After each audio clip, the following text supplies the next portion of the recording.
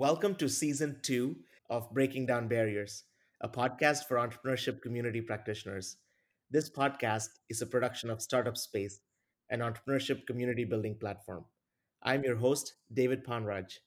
In this podcast, we will speak with some of the leading voices in the field of inclusive entrepreneurship and learn from their best practices to apply in our own communities as practitioners. Today, we'll be speaking with Pam Lewis. Pam is the executive director for the New Economy Initiative. Welcome, Pam. Thank you for having me, David. Glad to be here with you. So, Pam, tell us a little bit about your work, your title, and your organization in Detroit. Sure. So, the New Economy Initiative is a special project that sits within the Community Foundation there. And it's a 13-year-old initiative that was formulated when a group of philanthropic foundations came together and decided they wanted to influence the economy of Southeast Michigan in an inclusive way through entrepreneurship and business support. And so we have been making grants and building an ecosystem of support for entrepreneurs in the Metro Detroit area. And what that means is we make grants to accelerators, incubators, community development finance institutions, or microfinance organizations, practical assistance providers, and community development organizations that are all playing a role in helping individuals in our community that want to start a business find a path to resources. So, how did you get started going about this work, Pam? How did I get started going about this work? Well, it's actually not that interesting of a story. I mean, it's funny because I think a lot of people are mission driven, where they find an area that is just so much a part of them, and they get a chance to pursue it. In my case, I'm a little different. I was more process driven. I spent 16 years or so at the local utility as an engineer and found myself doing a lot of continuous improvement work over time and took an opportunity to leave that. When I left the utility here, I actually stumbled upon an opportunity to work with a nonprofit that was trying to activate a museum, a building on the Motown Center Museum, Motown Museum in Detroit. The reason why this is significant to the story is because that was the first time I've been in corporate world as an engineer, and this was the first time that I started to see the intersection of economic development, placemaking, and the philanthropic community. And even though that effort didn't necessarily succeed, it led me to work at a clean tech accelerator where I had an opportunity to build out and run programs that the state was funding to support clean tech entrepreneurs. Um, and from there, found my way to Coffin Foundation, where I helped when NEI first launched. They had hired me to represent the Coffin Foundation in the Detroit area, and we were activating programs from Kauffman to support entrepreneurship. And so I came into this space quite accidentally. I didn't have a lot of exposure to entrepreneurship at the time, but I love the process of uh, working on projects that were taking nothing, and creating something and finding gaps and using solutions that were in place to solve them. And had the privilege of landing into this space. And so I've been at NEI for 10 years now. I've been leading it for, I think, 4 or 5. Um, and the mission of supporting entrepreneurs in an inclusive way has now become a part of me. But the process of figuring out, how to take a problem and how do you apply solutions to it in community was really what drove me to it. In my own career, I transitioned from working in corporate America, working on process improvement. I was a Lean Six Sigma black belt. And it's Mhm. amazing how some of these corporate skills translate so well into supporting nonprofits and supporting community building. So I absolutely get your point. Yeah, and you don't even realize it at the time, right? But it's not until you leave that world and you can apply it that you really see the benefit of those skills that you build in that corporate sector. Yeah, absolutely. I am a little bit curious about what is the most challenging aspect of being an ecosystem convener and always focusing on giving and supporting the infrastructure in the community. You asked that in January of 2021, right when we're 11 months into a pandemic. So the most challenging aspect of this, particularly in the space that we're now in, where we're focused on supporting the most vulnerable micro businesses in the most underserved communities. The biggest challenge is feeling like there's just not enough that you could ever do. That's been the most recent largest challenge. um, I think when you think about the task of entrepreneurship and the path of entrepreneurship, it's not like everybody in the world is going to become an entrepreneur. We're not trying to create a path for that. I mean, entrepreneurs are born and entrepreneurs are developed, and it takes a level of tenacity and grit that not everyone has. Um, but if you can equalize that so that the same person with a great idea and the tenacity to build a business, but doesn't necessarily have the privilege of family resources or relatives that can support them or access in networks to VCs or investors, if you can create that same path of opportunity, it's very rewarding. But the challenge of that is the same thing that's very rewarding, right? And so our work is all couched in how do we make sure that individuals that don't have necessarily personal strategic relationships and networks still have that same opportunity as someone that does, because when both of those people succeed, they contribute so positively to the economy in so many different ways. So the biggest challenge is making the case for that vulnerable, underserved entrepreneur, as well as making sure that the community at large sees the value of that small business in the same way they see a tech business or a venture business. Yeah.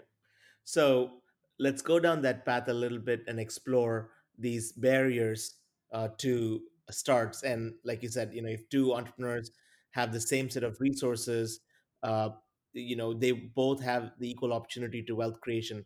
What are some of the bigger challenges you've seen in the Detroit and the Southeast Michigan ecosystem around entry for entrepreneurs in your community?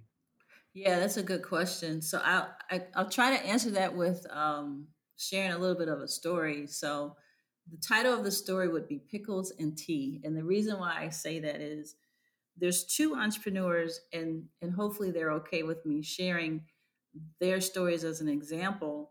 um, Joe McClure, who is the founder of McClure Pickles, he's one of the founders of McClure Pickles, and a woman named Nyela Ellis, who's the founder of Ellis Island Tea.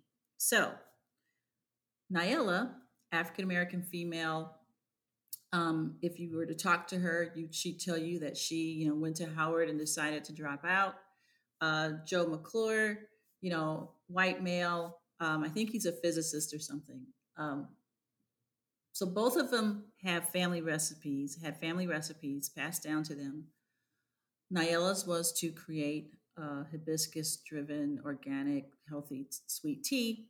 Joe's is to create a really flavorful, powerful pickle. um, okay, both creative, both family recipes. Joe went to his family and got a $50,000 check to sort out how he might do this. Naila, family didn't have that, right? Um, Naila had to work out the recipe on her own. She was, we have an Eastern market where businesses can come and sell their goods in Detroit. She didn't even have the money to rent a booth. She was driving around the perimeter of Eastern Market selling tea out of the trunk of her car. Um, Again, two very similar stories, but two very different paths. And when Joe was getting investment from some of the CDFIs and being able to kind of circulate his own dollars to create more investment and build that capacity, Naila struggled. She struggled to get that type of support, even within our own ecosystem. But she started getting support through a lot of the business plan competitions. So Detroit has a, a culture of business plan competitions, and so she was raising money that way.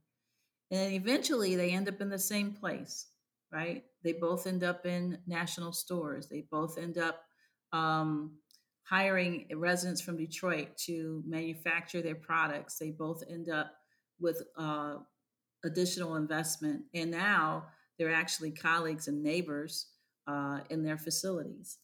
So I don't know if I answered the question, but the point is, in this space, there are these very two different types of paths, and even our own system that we really were working to ensure that it was inclusive still missed investment in a person like Naila, except for a competition. And so we have to be very honest with ourselves to pull back and ask why is that happening? How did that happen?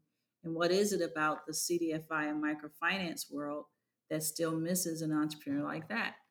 um, when we started to look at this in the first place, we realized in a lot of cases the finance players in our community were more used to um, products that weren't necessarily physical products. They were more used to investing in tech type products, and so we had to come to grips with there's more to um, growth companies than just tech companies. There's also high growth companies that have products that can be sold, and scaled nationally. But that's just some of the examples that we've had to contend with within our own ecosystem through two stories. The good news is they're both quite successful. Oh, it's fascinating. There is one component here, which is educating the ecosystem of these providers.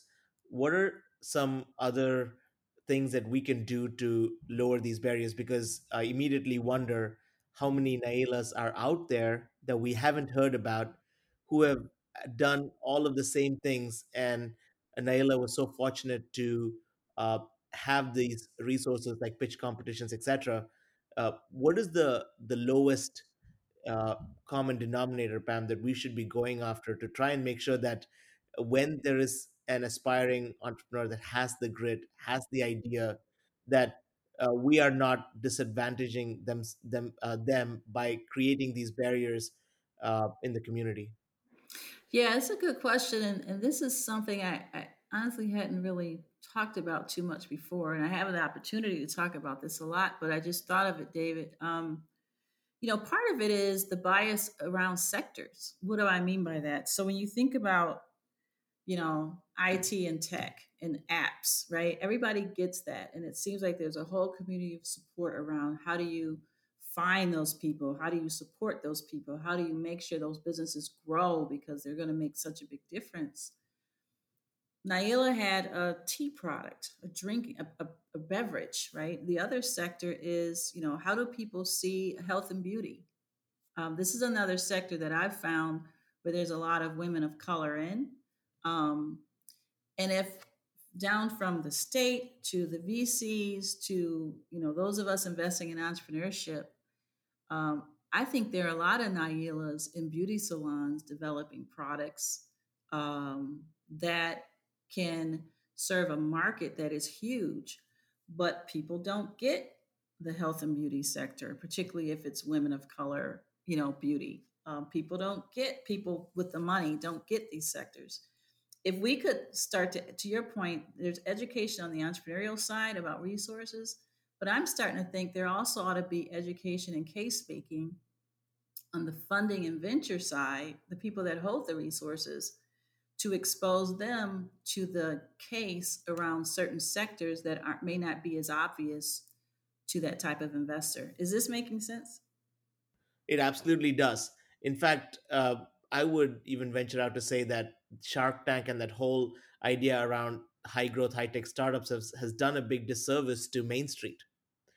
That if you don't have a 10x multiple of your revenue, or if you cannot show scalability, it's instantly seen as an inferior way of starting a business, right?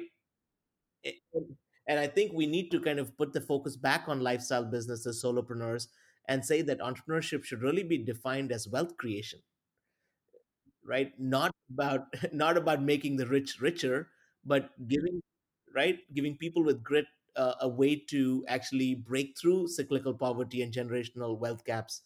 uh, and I think the work you're doing, Pam, there is so critical in highlighting this. What does the landscape in Detroit look around this whole idea of valuing Main Street? Is that conversation happening?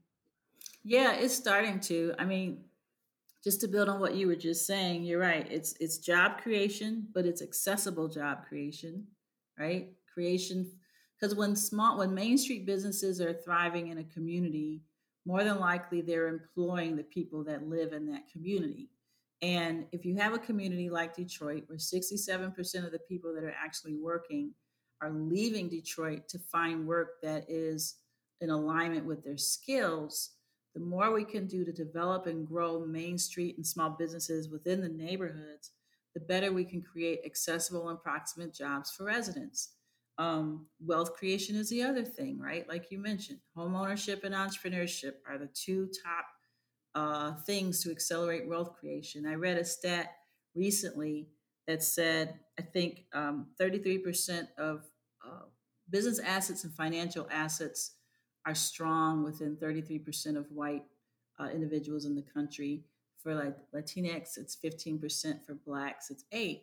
The more we can do to support business ownership of black and brown individuals in our community, we can close that wealth gap. And the other one, David, with Main Street business is safe corridors, safe commercial corridors. So I said all that attached to your last comment and totally forgot the question you just asked me. So you have to ask me Yeah, again. no, absolutely. Well, the question was around in Detroit specifically. Are there things happening to kind of improve visibility into Oh, funding? for Main Street. Yeah, Yeah. yeah. Yeah. There is. I mean, so our work at the New Economy Initiative, I think it's been about 6 or 7 years ago.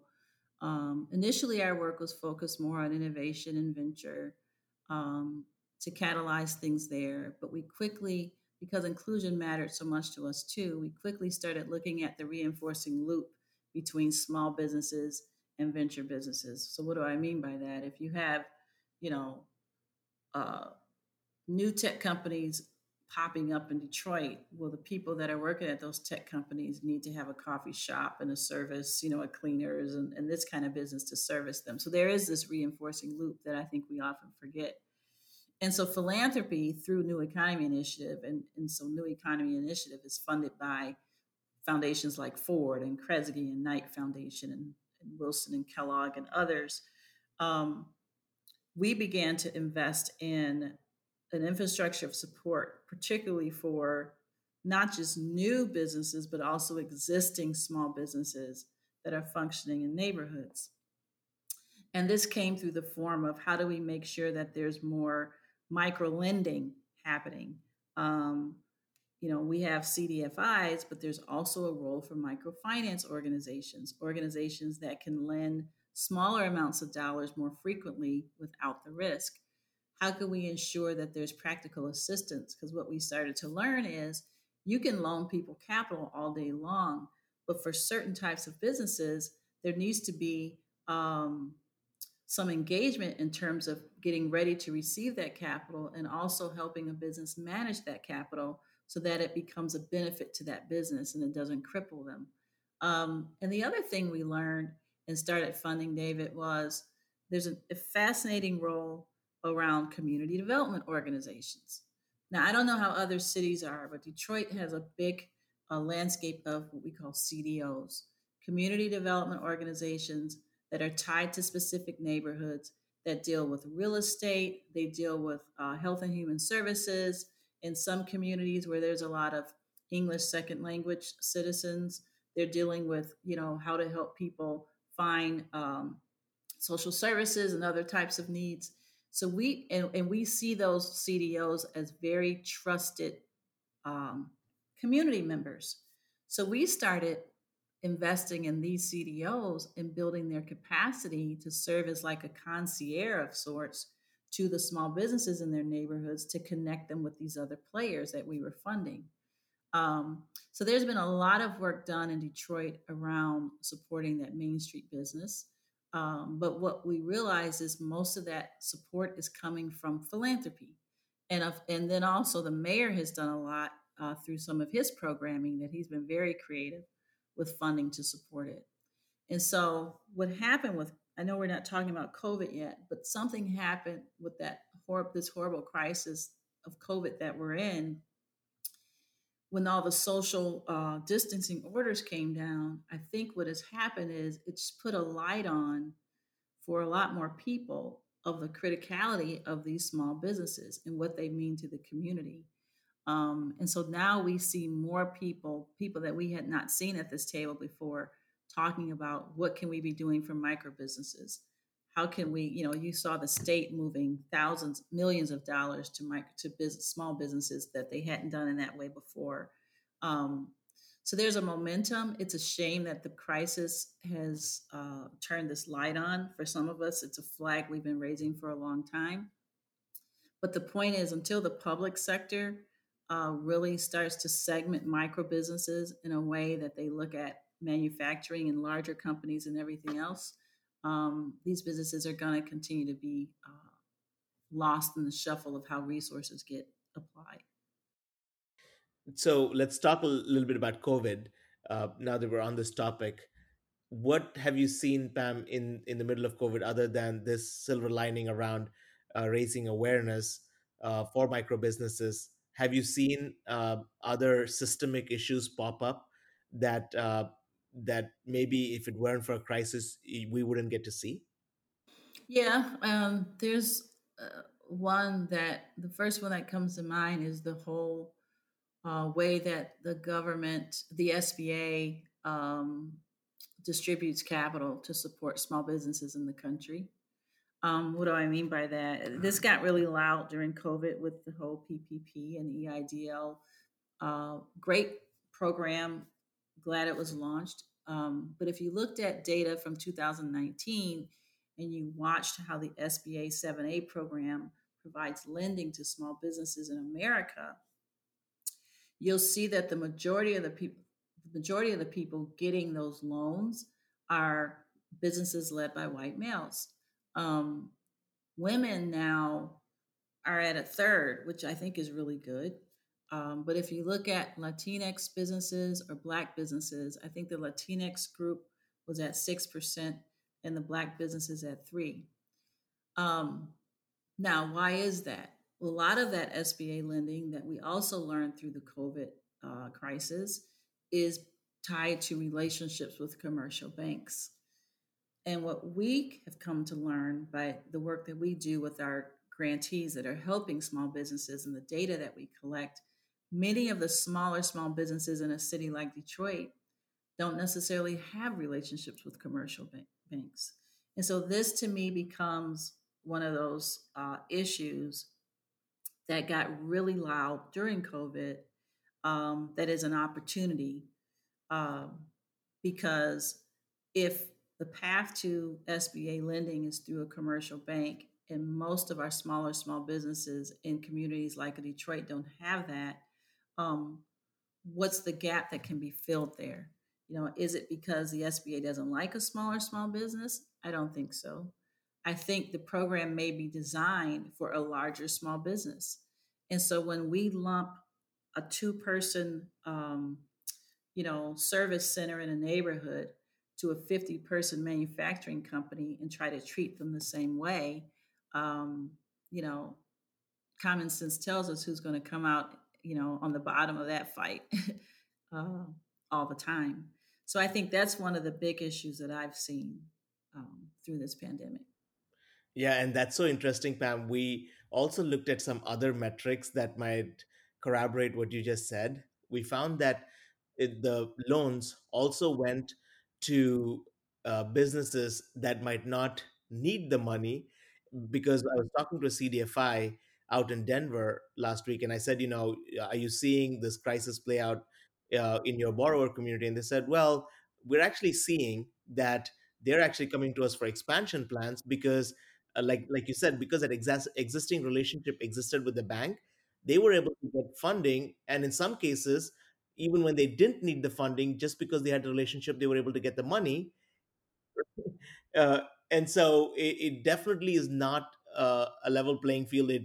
These programs, just by their design, tend to push the people that really need it to the bottom, uh, right? And then the other metric we saw was that uh, that there was a huge gap in the businesses that were uh, started a year. So in terms of analyzing the health of the businesses, we found that there was a big gap for the businesses that started a year or 18 months before COVID, and there was a big hole in that set of responses. But beyond 2 years, there was a lot of responses. Plus, cash on hand had improved from like 27 days to 45 days. Uh, and there were startups coming through the process because, again, there was money to start.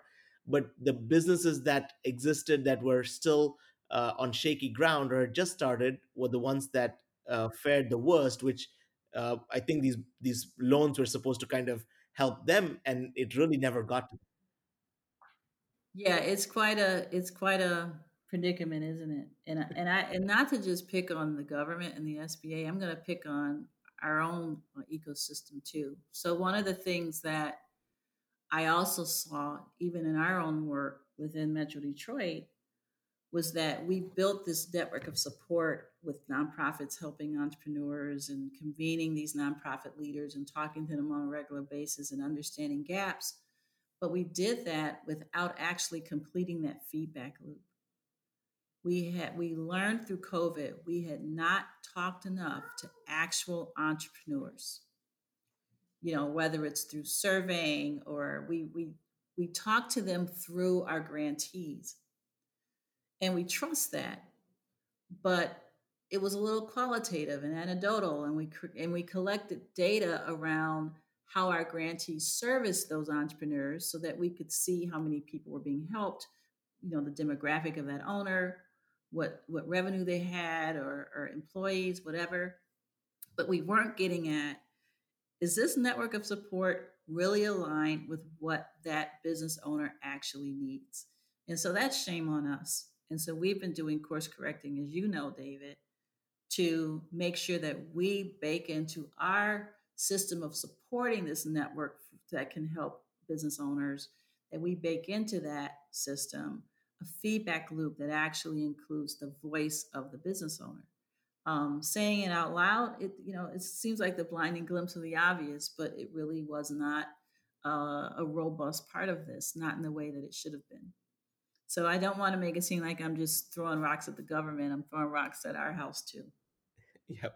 And I think, coming from a process driven perspective, I think this will help in the long term because once you've built these processes out and these plumbing lines into the entrepreneurs themselves, you'll be able to get a lot of data back that can help with course correcting in the future about whether they're actually getting access to uh, the infrastructure that's being set up to help them, right? And I think even SBA, the recent push with the Ascent platform for women, and then also with earmarking a lot of the loans specifically for diverse communities, uh, I think are all of us listening and saying we do want to take the data and go back and provide better support. Absolutely. Yep. So I have just a couple more questions, Pam. This has been a fascinating conversation already. I feel like we might have to do like part two once COVID is over, because we're in the middle of this. But just looking back, a lot of our listeners are practitioners of ecosystem building. I would love to kind of get your perspective on in the last 6 to 7 years, and even over the lifespan of your work with NEI. What are some best practices that you've written down that if somebody came to you and asked you for guidance in an emerging ecosystem, and by the way, this is a real question I've been asked before about how NEI gets it right so much of the time. What, and a huge compliment to your work. How can this be replicated in other communities? What are like 3 or 4 best practices that you would share with practitioners? One, NEI NEI doesn't get it right most of the time. I think one of the best practices is if you are developing programs or a system of programs to support entrepreneurs, you should make sure that you're clear on the end goal, but you're not so tied to the approach to get there. One of the reasons why NEI has uh, is perceived as being successful is because we actually have, we're flexible, right? If we had one way of getting to we had this theory of change, and we're going to make this impact on the economy, and we're going to do it through this way, and we're never going to change how that approach is, we would have been obsolete probably 7 years ago. But the ability to be flexible, to know what you're trying to accomplish, but to also bake in the flexibility that you don't know everything and you need to sometimes change your approach to get there is one piece of advice. The other one is what I just talked about. If at the end of the day, the work you're doing is to serve an entrepreneur in your community, then by God, get that entrepreneur's voice or some representation of their voice in the room with you, and do it sooner than later. That's a lesson that we are learning now. And I think the third one is there's no there's no group that can solve all these problems in and of themselves. If there's an organization in your community and they're saying, or you're that organization and you're saying we're gonna work on entrepreneurship and be the point person for the tech and be the point person for the small business, and we're gonna have a fund and we're gonna have this, um, don't do that. It is not It's hard to have these one-stop shops in terms of service delivery. You need to have more of a distributed model so that people can get good at the part that they're playing, and then have a way of making sure that these players know each other exist and that they're working as a community. And the last thing I'll say is nothing works if there aren't people that entrepreneurs trust to point them to what they need. Just like us, when the advice is coming from someone you trust, you listen to it differently. And entrepreneurs trust other entrepreneurs. Entrepreneurs and business owners also trust the community people, the community development organizations in their neighborhood that care about their other needs. Engage these types of folks into your ecosystem as well to be those points of entry for entrepreneurs to find what they need, because trust is just one of the biggest critical factors in all of this. Wow, fascinating. I will just highlight two of the things you said. The one around this sum game or the fixed pie mentality, where there are winners and losers, versus how we can all collectively be much better versions of ourselves. And the ecosystems that believe that tend to stand out instantly. And we work in so many different communities across the US. I was in a panel discussion earlier today, and I was saying where you can even sniff it out just from the conversations you have when an ecosystem is fragmented and siloed versus where there is an inclusive approach where, like you said, we're making each other better and we don't have to conquer all things or Mhm. be all things for all people. So that is such a highlight that I think I would love to stress. And the second point is around these trusted connections in the community. Uh, and especially for emerging ecosystem builders, one of the points that others who come on this program have stressed is that some of this takes years and years of building these trusted networks. That without the trusted networks, you don't have access into these communities. And I think of organizations like Global Detroit and Access and others that have really been in the front lines of being those trusted connections into these immigrant and other minority communities in Detroit, and uh, the need to kind of uh, uh, keep and foster these trusted networks. So I think both are points that I've heard over and over again. And thank you for bringing that up and sharing your perspective on that today. Thank you. Yep. So with that, Pam, I will just say one last quick plug for our work together, which is that the work that you've done in just connecting the resources in the ecosystem can now be found on the NEI Hub on Startup Space. So if you're in Southeast Michigan, uh, you can get free access to the work that you've done, and also other programs that are available in the Southeast Detroit or Southeast Michigan ecosystem around COVID-19 can also be found in the NEI hub on Startup Space. Absolutely. Perfect. So thank you for being on the show today.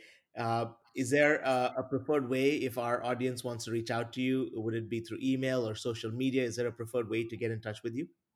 Yeah, I'm on LinkedIn. You'll find me there. And of course, neweconomyinitiative.org. Go to our website and you can contact me through that as well. It's been a pleasure talking to you about this. Yeah, thank you, Pam. We'll hope to bring you back once COVID is over. Thank you for joining us today. Thanks for listening to this episode of Breaking Down Barriers, a podcast for entrepreneurship community practitioners hosted by David Ponraj. Special thanks to Pam Lewis for joining us. Cover art by show manager and creative director Mackenzie Dial-Fritcher. Edited and produced by Lauren Bernard.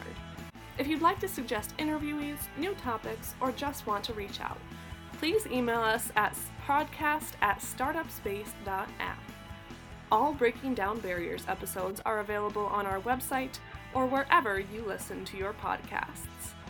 Feel free to rate, review, and subscribe for all the latest updates.